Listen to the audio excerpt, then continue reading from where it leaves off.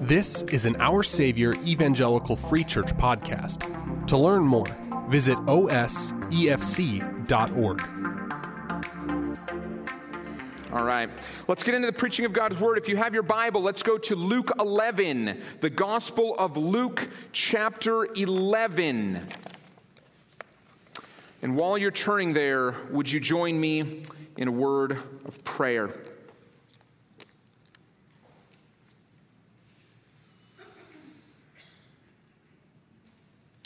Abba, Father, you invite us to come, mighty and high and lifted up as you are, lowly and depraved apart from Christ as we are, but you tenderly incline your ear to hear the prayers of your people. You say in Psalm 62 that we should trust in you at all times. We should pour out our hearts before you, for you are a refuge to us. God, may we learn more this morning about pouring out our hearts before you. And may we be reminded and encouraged that you are a refuge for us in time of need, when we have wants according to your word and will, and when we want to see those that we love impacted. You are the place we should go. Father, as we talk about prayer this morning, I pray that we would not just learn about prayer, but we would be a more praying people. May this time not just be for our head, but may it be for our hearts and our minds and our lips. We pray in the name of Christ Jesus, who is our Lord and Savior. Amen. Well, this is the second in a brief 3-week series on prayer. We are cleverly calling it Prayer. It is our sincere hope that you will set aside these extra moments that we've been talking about in the announcements in the month of June to pray. And to further that on, we want to talk about praying here in the preaching of God's Word, and to show you where in God's Word and some of the ways that God's Word encourages us to pray. And there's a pattern that I've noticed when I talk with people about prayer. It's not at all foreign to me. I can identify with it when I hear it every time. And that's that almost every Christian that I talk to about prayer, and in my own heart I feel this too, we all wish we prayed more. And everybody I talk to about prayer wishes they also had a deeper urge to pray as their very first response to just about every incident in life, whether it's bad news, whether it's good news, whether it's uncertain news, whatever. And that's where I'm at too. I want to pray more, and I want my heart to long to pray in deeper ways. Because prayer is, as just in a moment of honesty, rarely my first instinct. It's not what I gravitate towards.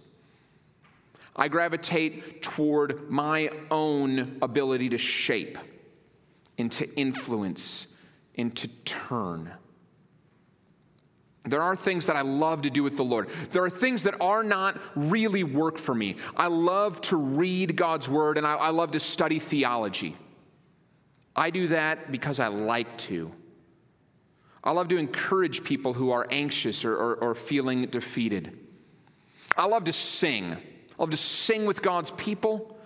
I love to turn on praise music, and I love to sing along. But prayer, on the other hand, that's more of a labor for me. So here's what I want to do together here this morning is I want to talk about not just prayer, but everyday prayer. And by that, I mean a daily habit. You call it a ritual, you call it a routine of prayer. And I'm not going to use the word common. Last Sunday, I loved this last Sunday. Pastor Tim started this series, and he just got me. I was sitting right down there in the pew, and he just got me when he said, let's remember, church, that when we pray, the God who hangs stars and creates worlds and upholds every bit of life and is powerful beyond the supernovas of suns, when we pray, he stops and he bends to listen to us. And there is nothing common about the God who is sovereign and powerful over the universe, over all the laws of physics and thermodynamics, over all the things we've yet to discover in the oceans, out of the vastness of what we don't know about even our own solar system. When he listens to us when we pray, there's nothing common at all about that. That just hit me last week. But we said it's actually for that reason that for us as Christians, prayer should be a part of our routine. We shouldn't do it with this, it's not routine in the kind of careless, absent-minded way that we, brush our teeth or that you wipe down the kitchen counter. But we should do it often. We should do it regularly. It should be our pattern. And not because we have to, but because that great, loving, tender, mighty, unrivaled God invites us into prayer. So my hope is just to take these few minutes and to help make you feel a little bit more free to pray after this morning. I run into two main objections, even if they're not voiced when I talk to Christians about prayer. The first is that people feel intimidated to pray. Just kind of, how can I, low as I am, pray to God high as he is? How is it that I should even approach him to pray? That's number one. The second is that people feel messy in prayer. I'm not very good at praying, they think. Maybe my messiness is I don't even know what to pray for. I just kind of ramble on. I stutter on. I wonder if I'm even doing it right. And so what I want to do just over the course of the next few minutes is do my best to address these two objections. I'm intimidated by prayer, and my prayers feel messy. And really what I want to do is just get out of the way as much as possible and point you back to the words and the instructions and the invitation that Jesus offers us to pray. Here's what he says. This is what we're going to read in just a few minutes, but we're going to kind of lay it out for us. If you are intimidated to pray, Jesus says, you needn't be. God wants you to pray. In fact, he loves when you pray. And then if your prayers feel messy, don't worry about it. Don't worry about it. If you wonder, what do I pray? Just pray about the things that God tells you in his word are important to him, and pray about the things that are important to you. Those are the words of Jesus. God wants you to come to him and pray, and he wants you to pray about what's on your heart and what's precious to his heart. And so if you're not there yet, turn to Luke 11. This is a version of what's often called the Lord's Prayer. There's a longer recording of it, a few more words and topics covered in the Gospel of Matthew, but I think Luke 11 here is a really great place for us to be this morning. So let me read these 4 verses. Luke 11, starting at verse 1. Now Jesus was praying in a certain place, and when he finished, one of his disciples said to him, Lord, teach us to pray as John taught his disciples.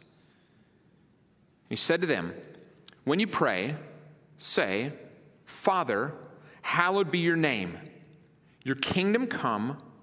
Give us each day our daily bread, and forgive us our sins, for we ourselves forgive everyone who is indebted to us. And lead us not into temptation. One of the things that stands out as you read the Gospels is how frequently Jesus prayed. Sometimes his prayers are emotional and circumstantial, just about exactly what was happening when he was in distress. And at other times it is apparent that Jesus had a habit, a regular time of prayer. And I would say that's a good pattern for us to fit into. When you feel pressed, when you are in distress, when you receive bad news, go to prayer. But don't make that the only time you pray. Connect with God every day in prayer. So on this day, Jesus was by himself, probably either within earshot, certainly where he could be seen by his disciples, because they know he's praying, and so they ask for tips. They ask for instructions. Prayer would not be entirely foreign to them. The Old Testament is full of prayers. But I think they noticed something different about the way Jesus prayed and the prayers they heard from him, because they don't seem to be and fit the pattern that the disciples probably would have been taught to pray in. And the difference is captured in the very first word that Jesus uses to teach them. He says, when you pray, say, Father.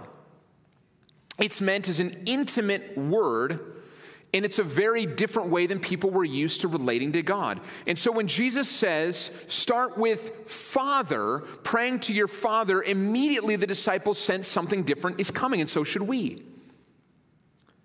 This is why I say that if we are intimidated by prayer, if you wonder, how can I possibly pray?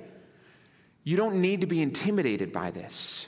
You are invited, you are welcome to come to God like a cherished child comes to their father. Romans 8:15 says that when we are in Christ, we did not receive the spirit of slavery to fall back into fear, but you have received the spirit of adoption as sons, by whom we cry, Abba, which means Father. Now, it is natural to be afraid of God. He's really big, and he's powerful, and he is mysterious. The scriptures call him that. But it's the mystery that probably induces the most fear. Power, maybe a little bit, large size, I guess, but it's the mystery. Who is this God? But for Christians, the Apostle Paul says that the mystery of Christ has been revealed, that God has made known to us, that if you know Christ, you know God who is your Father. If you want to, you can know God. He's eager to reveal himself to you. He's actually revealing himself to all people all the time. Everything around us that is good, that is beautiful, everything that you see that is pleasant and wonderful, that's all a testimony to not only the existence of God, but the character of his love. And so everybody can know Christ. But for Christians especially, God is no longer the kind of mystery that has to make us afraid. Still big and he's still powerful. Sure he is. But he is also known. You can know God yourself. And you don't even have to do the work. He's already done it in Christ. So that you would know that he is not far away. So that you would know that he is not inaccessible. He condescended in the God-man Jesus Christ to come near. Not that he would bring you up out of your world to meet with him in some difficult to understand other place. But he came into your place, into our place, and he walked where you walked, and he lived like he lived. That's why Hebrews says that he is not a God who cannot identify, but in every way he can identify with our weaknesses. And he suffered as we suffer, and so he is like us. If you wonder, how can I know God? You can look at God who became man and lived like you live. He is not far away. He is not to be afraid of, because he has made himself known to you and to me. All we have to do is look to Jesus Christ. And then when we think of this idea of a father, I have 2 children. The highlight of most of my days is when I come home and they are excited to see me. I know that won't last forever. I know that at some point I'm going to just get a hey from the couch. But right now, I have the joy of walking into my house and my girls get up and they run to me and they get excited and they scream.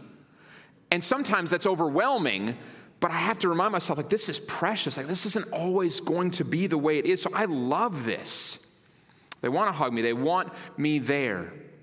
And you know what would grieve me?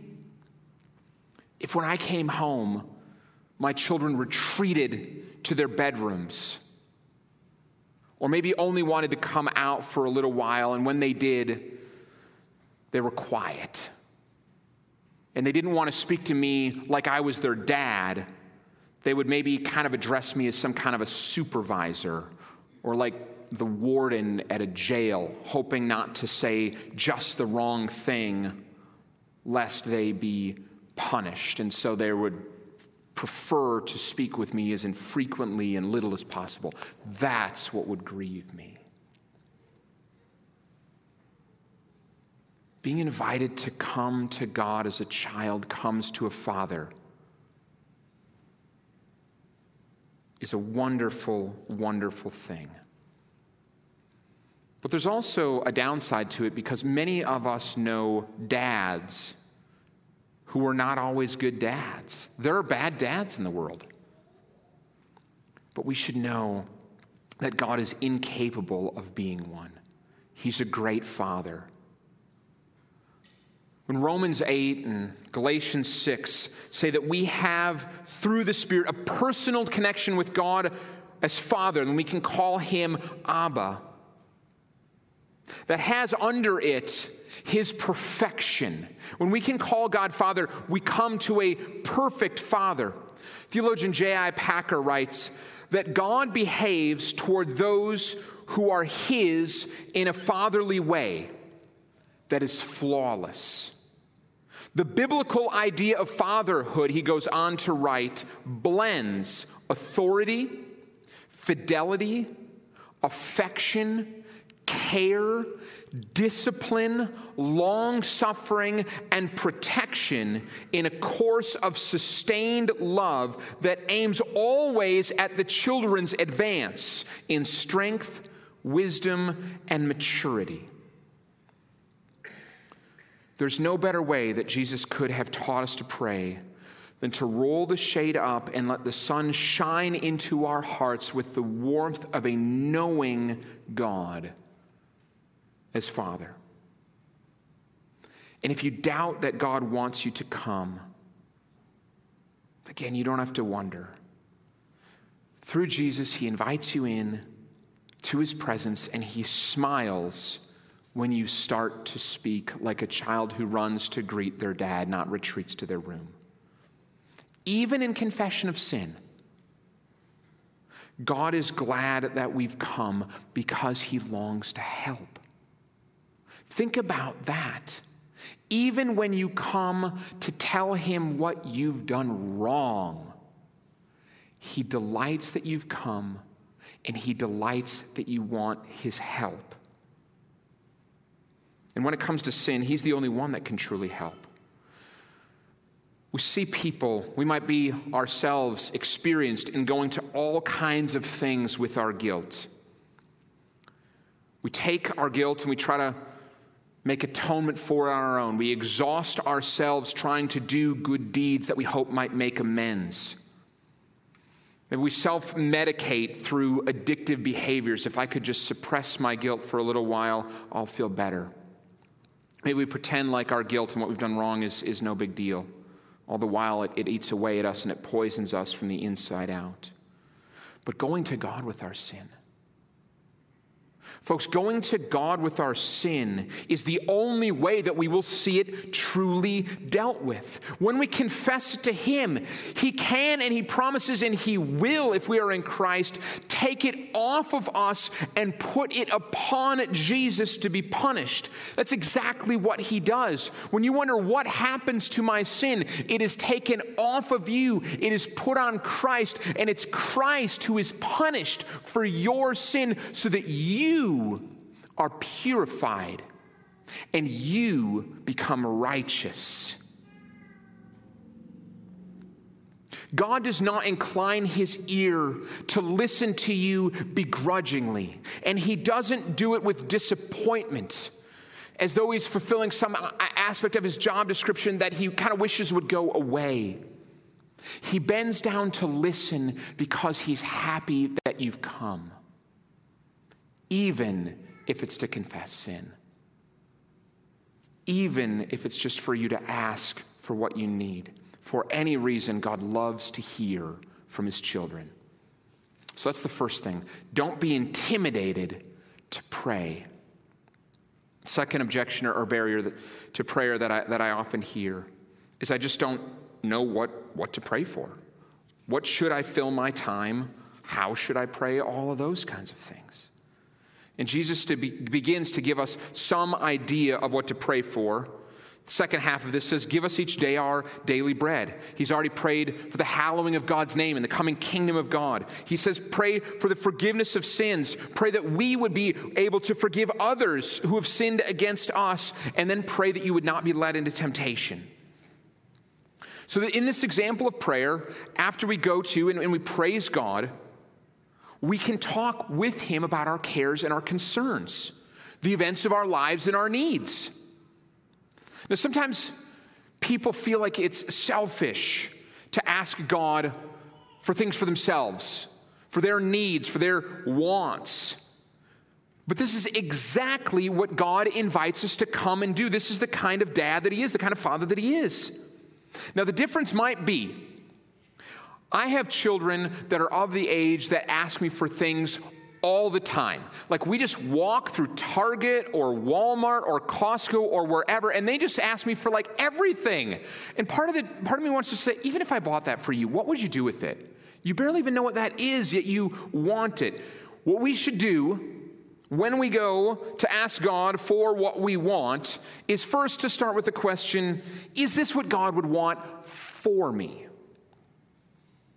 If it is, then Jesus and the first apostles tell us at several points, God is not only available for us to inquire of, but it brings Him glory and it gives Him joy when we come and ask. And the reason is that God's the greatest power in all the universe. And He tells us He delights to give us the desires of our heart. And this isn't a caveat or a limitation of what He is willing to give us through prayer. It's more grace from God in that He not only wants to save you from sin, but He wants to save you from yourself. On our own, we are prone to just walking through a store, walking through life saying, I want that, so give it to me now. We're likely to pursue things or make it our aim to gather things that in the end would be harmful for us, that in the end we don't need, that in the end would only distract us. So God is kind to say, Christian, who I love, don't ask me for that. That's not what you need. If I were to give it to you, it wouldn't help you. In fact, it would harm you. It would make you more dependent on yourself and less dependent on me. It would create in you a desire for the things of this world, not of my kingdom. It would convince you that the earthly treasures that twinkle in your eye are what matter, and they don't. So God says, as an act of grace, I will give you all that is good according to my will, and I will steer you away from what is bad. And He actually does this through prayer. One of the benefits of everyday prayer is a conversation regularly with God where our hearts are aligned to His. If you're only praying sporadically, if you're only praying in crisis, what you're not having the opportunity to do is to daily check in with your Father who loves you and wants to align your heart to His. In John 13 and 14, Jesus says, "Whatever you ask for in my name, this I will do, that the Father may be glorified in the Son. If you ask anything in my name, I will do it." But right after that, he says, people are in him who keep his commandments and seek his help. 1 John 5:14 says, "And this is the confidence that we have toward him, that if we ask anything according to his will, he hears us." I love the teaching of the Westminster Shorter Catechism on this. The Westminster Catechism is a guide written by godly people who knew well and searched the Scriptures to help us, everyday Christians, deepen our faith and our understanding of God. So what the Westminster Shorter Catechism is it's a series of fundamental questions about life and faith and how the Bible kind of succinctly answers them. And so it asks, what is prayer? And the Westminster Shorter Catechism answers, prayer is an offering up of our desires unto God for things agreeable to his will, in the name of Christ, with confession of our sins and thankful acknowledgement of his mercies. The next question goes on to ask, what rule has God given for our direction in prayer? The answer is, the whole Word of God is of use to direct us in prayer. But the special rule of direction is that form of prayer which Christ taught his disciples, commonly called the Lord's Prayer. So people often called the Westminster Divines said if there is any place in all of Scripture to teach a regular everyday Christian how to pray on a daily basis, it is this Lord's Prayer. And after opening to us the truth that we can pray to God, not as a distant, angry deity, but a close, tender-hearted Father, the Lord's Prayer has 4 basic things that we should ask for from God. So if you wonder, what do I pray for every day? Pray for these 4 things. First, we should pray for the glory of God. Hallowed be your name. Pray that God's glory would not only be known all over the earth, but pray that on a daily basis, and it works best if you pray it early in the morning, God, may I be about your glory today. May the things I say, may the things I do, may what I'm about, may what I long for, may every opportunity I have be to hallow and to glorify and to praise the name of the living God today. Second, pray for the coming kingdom of God. Your kingdom come. When we ask for God's reign, we're simultaneously asking for 2 things. That the rule of Satan, who is said to have some power in this world and to hold on to hearts away from Christ, that he would be destroyed and that God's kingdom of peace would come. For the kingdom of Christ to come, then we're also asking for more and more people to be brought into it. And that it would be the kingdom that Christians hope in and pray for. And so again, hallow the name of Christ and pray for the coming kingdom of God. And you do this, when you pray for the coming kingdom of God, it really gives you some perspective on which kingdom you are living toward and for. Will this build a kingdom unto myself? Is this a kingdom that only lasts a few years in this world? Or is this truly of God's eternal kingdom? That shapes your day, folks. It shapes your day to ask, how long does what I want right now going to last? Does it last forever? And if it doesn't, is it really that big of a deal? Third, pray that we would have our basic needs met. We don't think much about bread to eat for any individual day or a specific meal. But that hasn't always been the case. And poor people around the world still think often about how they're going to eat their next meal, and people in Jesus' day certainly did. And this means plainly what it says. When we pray for our daily bread, we're praying for our daily needs. Pray that God would meet your needs. Folks, there is a way to do this. This is difficult. I'll just call this out. It's difficult for us, 21st century Americans, to be reminded that our daily needs aren't guaranteed and they're not rights, that God provides for us every moment of every day, all the way from oxygen to meals to safety to health, to all of those good things that he provides for us. And even though we might not feel like the threat of, what am I going to eat for lunch after this? In fact, some of our biggest questions aren't what am I going to eat for lunch, it's which restaurant will I be going to pay somebody else to cook the food, serve the food, and clean up the food after me. But there's a perspective that is shaped when we pray, even though that's not really a part of our wondering. God, thank you. Praise his name for meeting it. It's not wrong to go to a restaurant. I like restaurants. It's okay to go to them.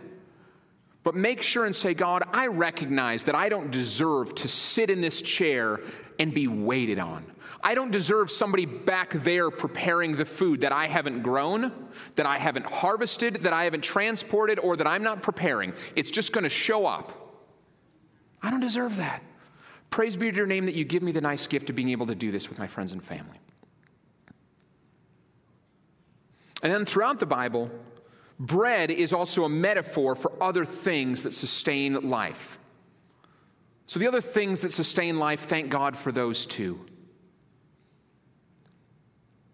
So what you need, pray and ask God for. There's nothing selfish about it because he says, come and do it. Can you imagine? Have you ever offered to a friend, if you need anything, they're going through a crisis, they've had a joy, a baby's coming, if you need anything, you come to me and ask. Don't you want them to come and ask it? Is it selfish if they say, actually, would you come over and help with this thing? We need a meal because we've been kind of swamped lately. Would you come over, a friend, and help me work on something? It's a great joy to serve other people. In the same way, God is not burdened by you coming to ask for things. He loves it. He's invited you to come, and he takes great delight when you do. So ask for what you need. Fourth, and finally in this prayer, ask that we would be a forgiving people. This is huge, and it will mark out Christians from the rest of the world. May we, as Christ encourages us to pray and confess our sin to God, for he knows it anyway. And then as we have been forgiven, may we pray and ask God for the strength to truly forgive other people. Forgiveness does not harbor grudges, it does not stay bitter, and it does not say, you owe me one. May we release to people their offenses of us as God has released from us our offenses far greater against him. There's a parable that Jesus tells.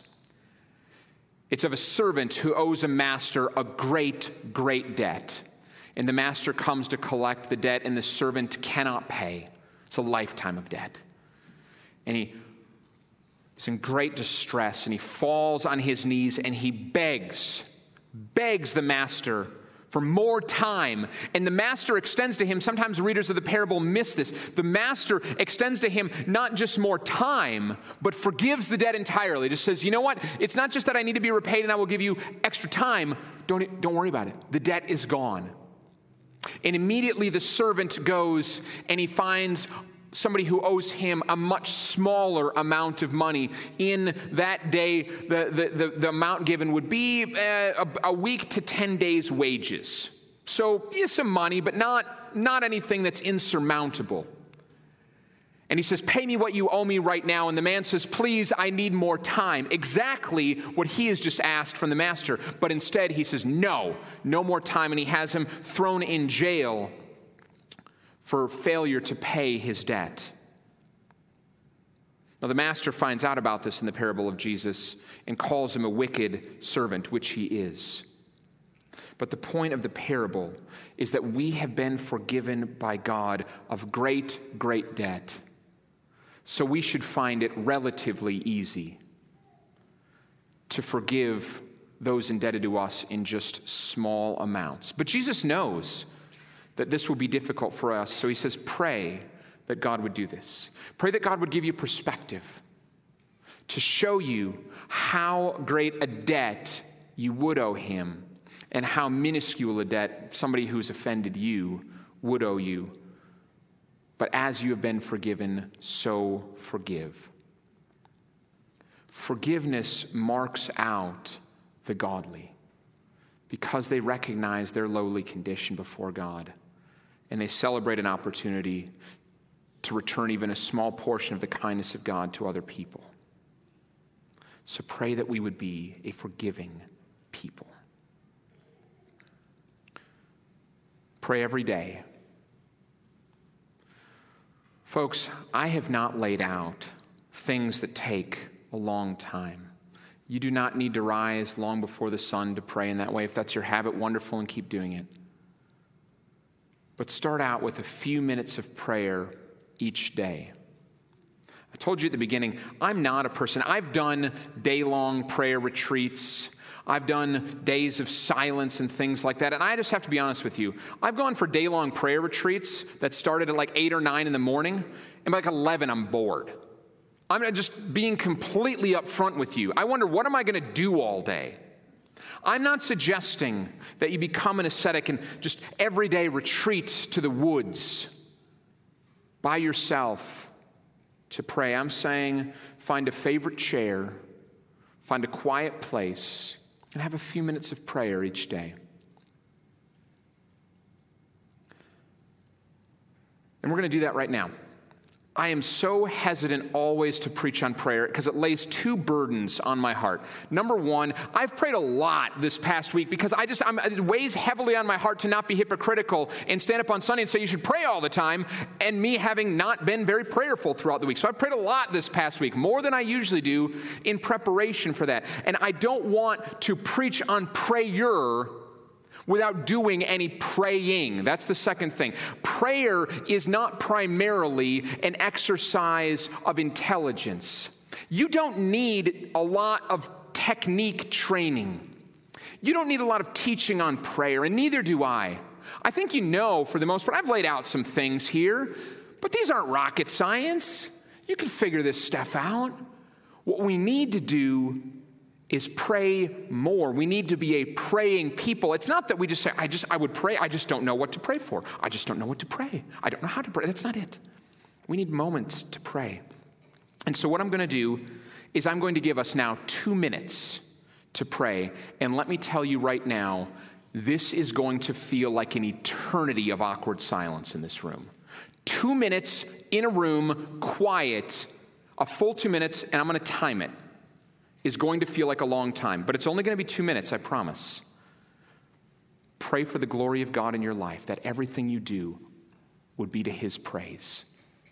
Pray that his kingdom would come, that you would care, seek first his kingdom, and then everything else would be added to you. Pray for your needs, the basic needs of other people, and then pray that you would forgive. And I'll just add this on. Not in the notes. If there's anybody that you need to forgive, go home and do it today. Don't pray for it and then pretend like we didn't do this together.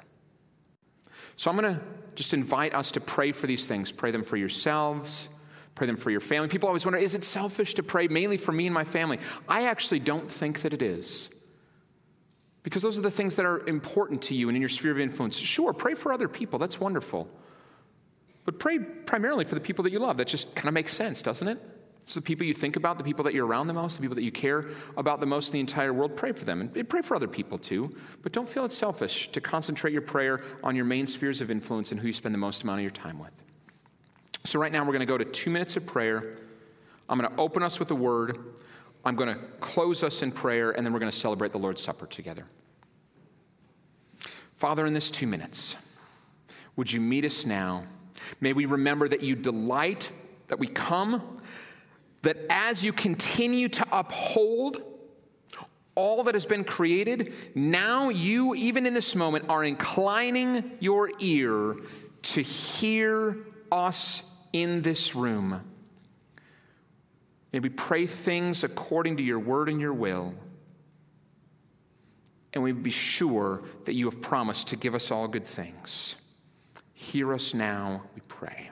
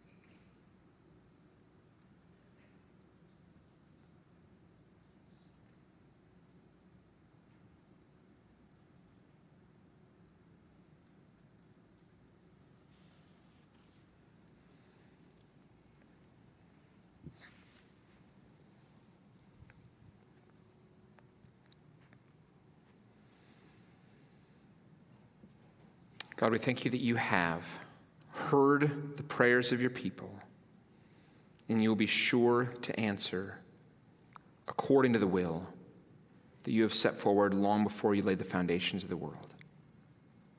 Amen.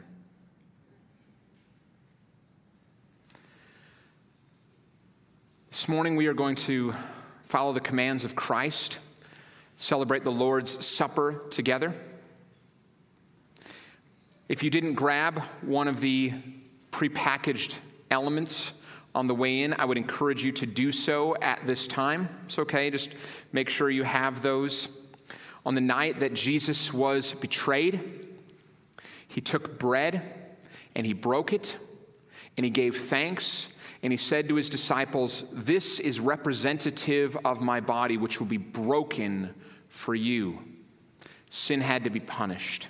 And he was going to bear the weight of that punishment, the burden of that punishment. And similarly, after the meal was ended, he took one of the cups of wine that would have been part of this ritual. And he said, "This is representative of my blood, which is shed for the forgiveness of your sins." What he was saying is, like that which was done on the Day of Atonement to cleanse the people from their sin, he would be a sacrificial lamb, that any who hope in him, that any who believe that his blood, which was the very next day to be poured out on the cross, as his side was stabbed by a spear to ensure that he was really dead, anybody who believes in his blood shall be cleansed from their sin, not just one time, not just on one day, but forever and ever and ever. And so we follow his example and his command when we do this together. We also do it together as a family, because this is a family meal. It is for Christians. And so I invite you now to take the bread, to remember Christ's body broken for you, and to take and to eat.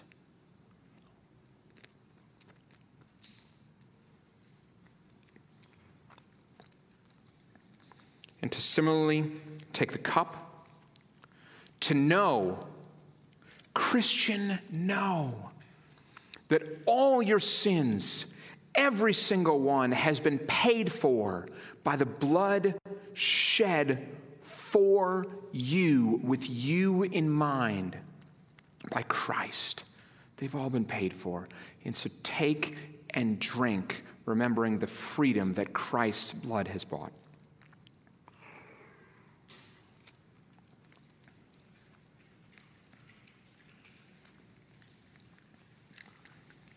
Pray that Christ would come quickly. Pray that he would come in power. Would you join me in one final prayer?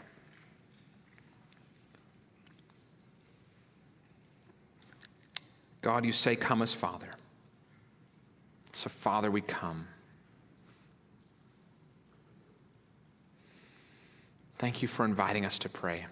I pray for our church, that we would be a people who love to pray, that we be a people who love our community, and so we pray for those around us, that we would be rich in forgiveness, and that we would see your kingdom advance and grace be the mark of this people. Thank you for your deep, tender, affectionate, ferocious love for us.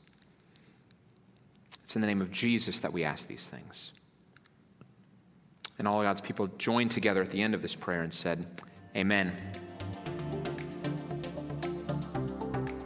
Our Savior is a congregation located in Wheeling, Illinois. Our vision can be summed up in 4 words: building community, bringing Christ. To learn more about this vision and our hope for our neighborhood, visit us online at osefc.org.